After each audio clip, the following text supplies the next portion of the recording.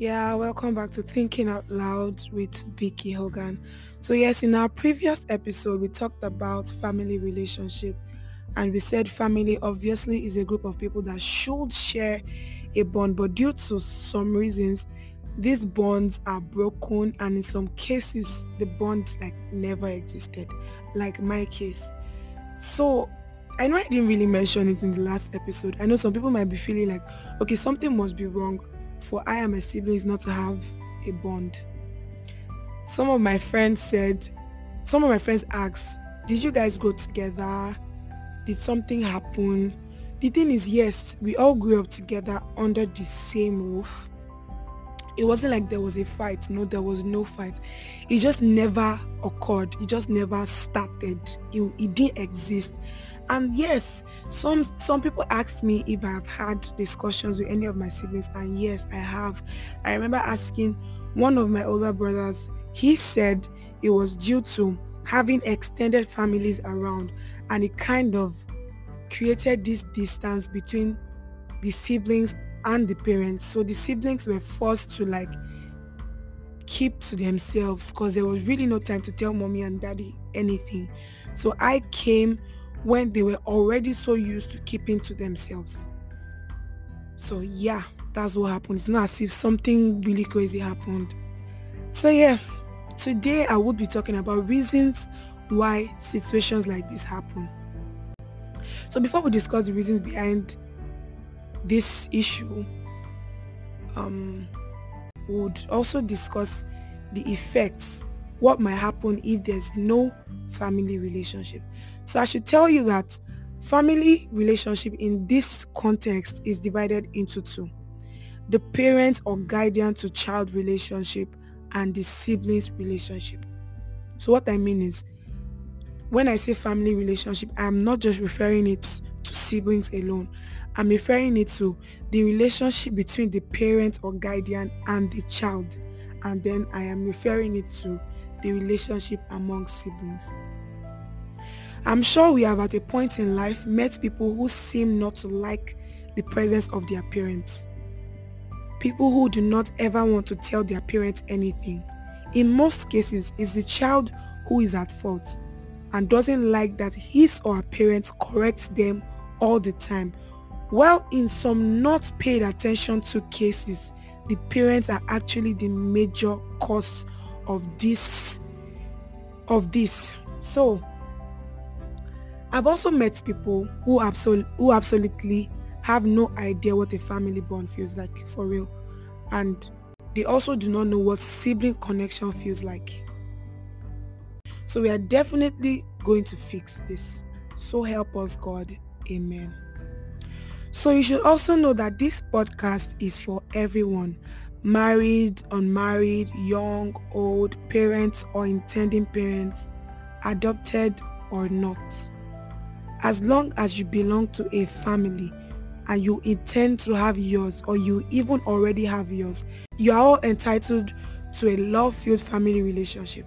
So do not forget to share this podcast, and remember the mission and vision is centered around healing that which is broken and creating that which doesn't exist for the good of everyone. Of course, love never fails. So now to the reasons why the bond is broken, or the reason why there's usually no bond. The first reason we have here is the parents. When parents no longer connect based on marital issues, it would definitely affect the kids. And also busy parents. Bottom line is, dear parents or intended parents, please do not be too busy for your children, and do not let your marital issues get in the way.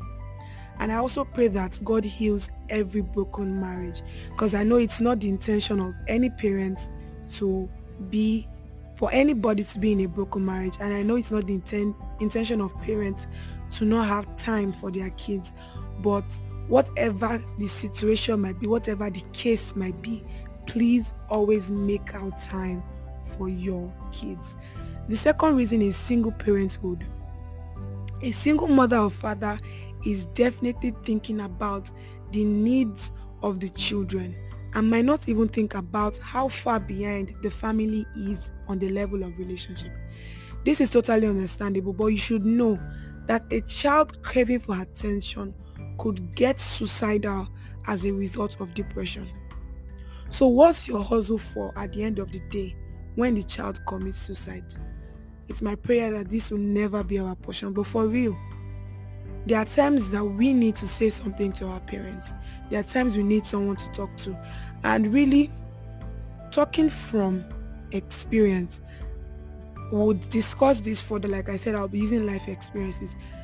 This situation, this absence of family relationship, yes, has made me depressed, has made me have low self-esteem, has made me make a lot of crazy, weird decisions. But I'm just still forever grateful that God was just really, really by my side, and I just really never took any decision that was out of repair, or any decision that was so bad that nothing could be done about it. So mine didn't go that far, but we don't know who is out there that is on the verge of actually taking a decision that there might never be any solution for. It could be death, it could be unwanted pregnancy, it could be suicidal thoughts, it could be, I don't know, it could be something weird.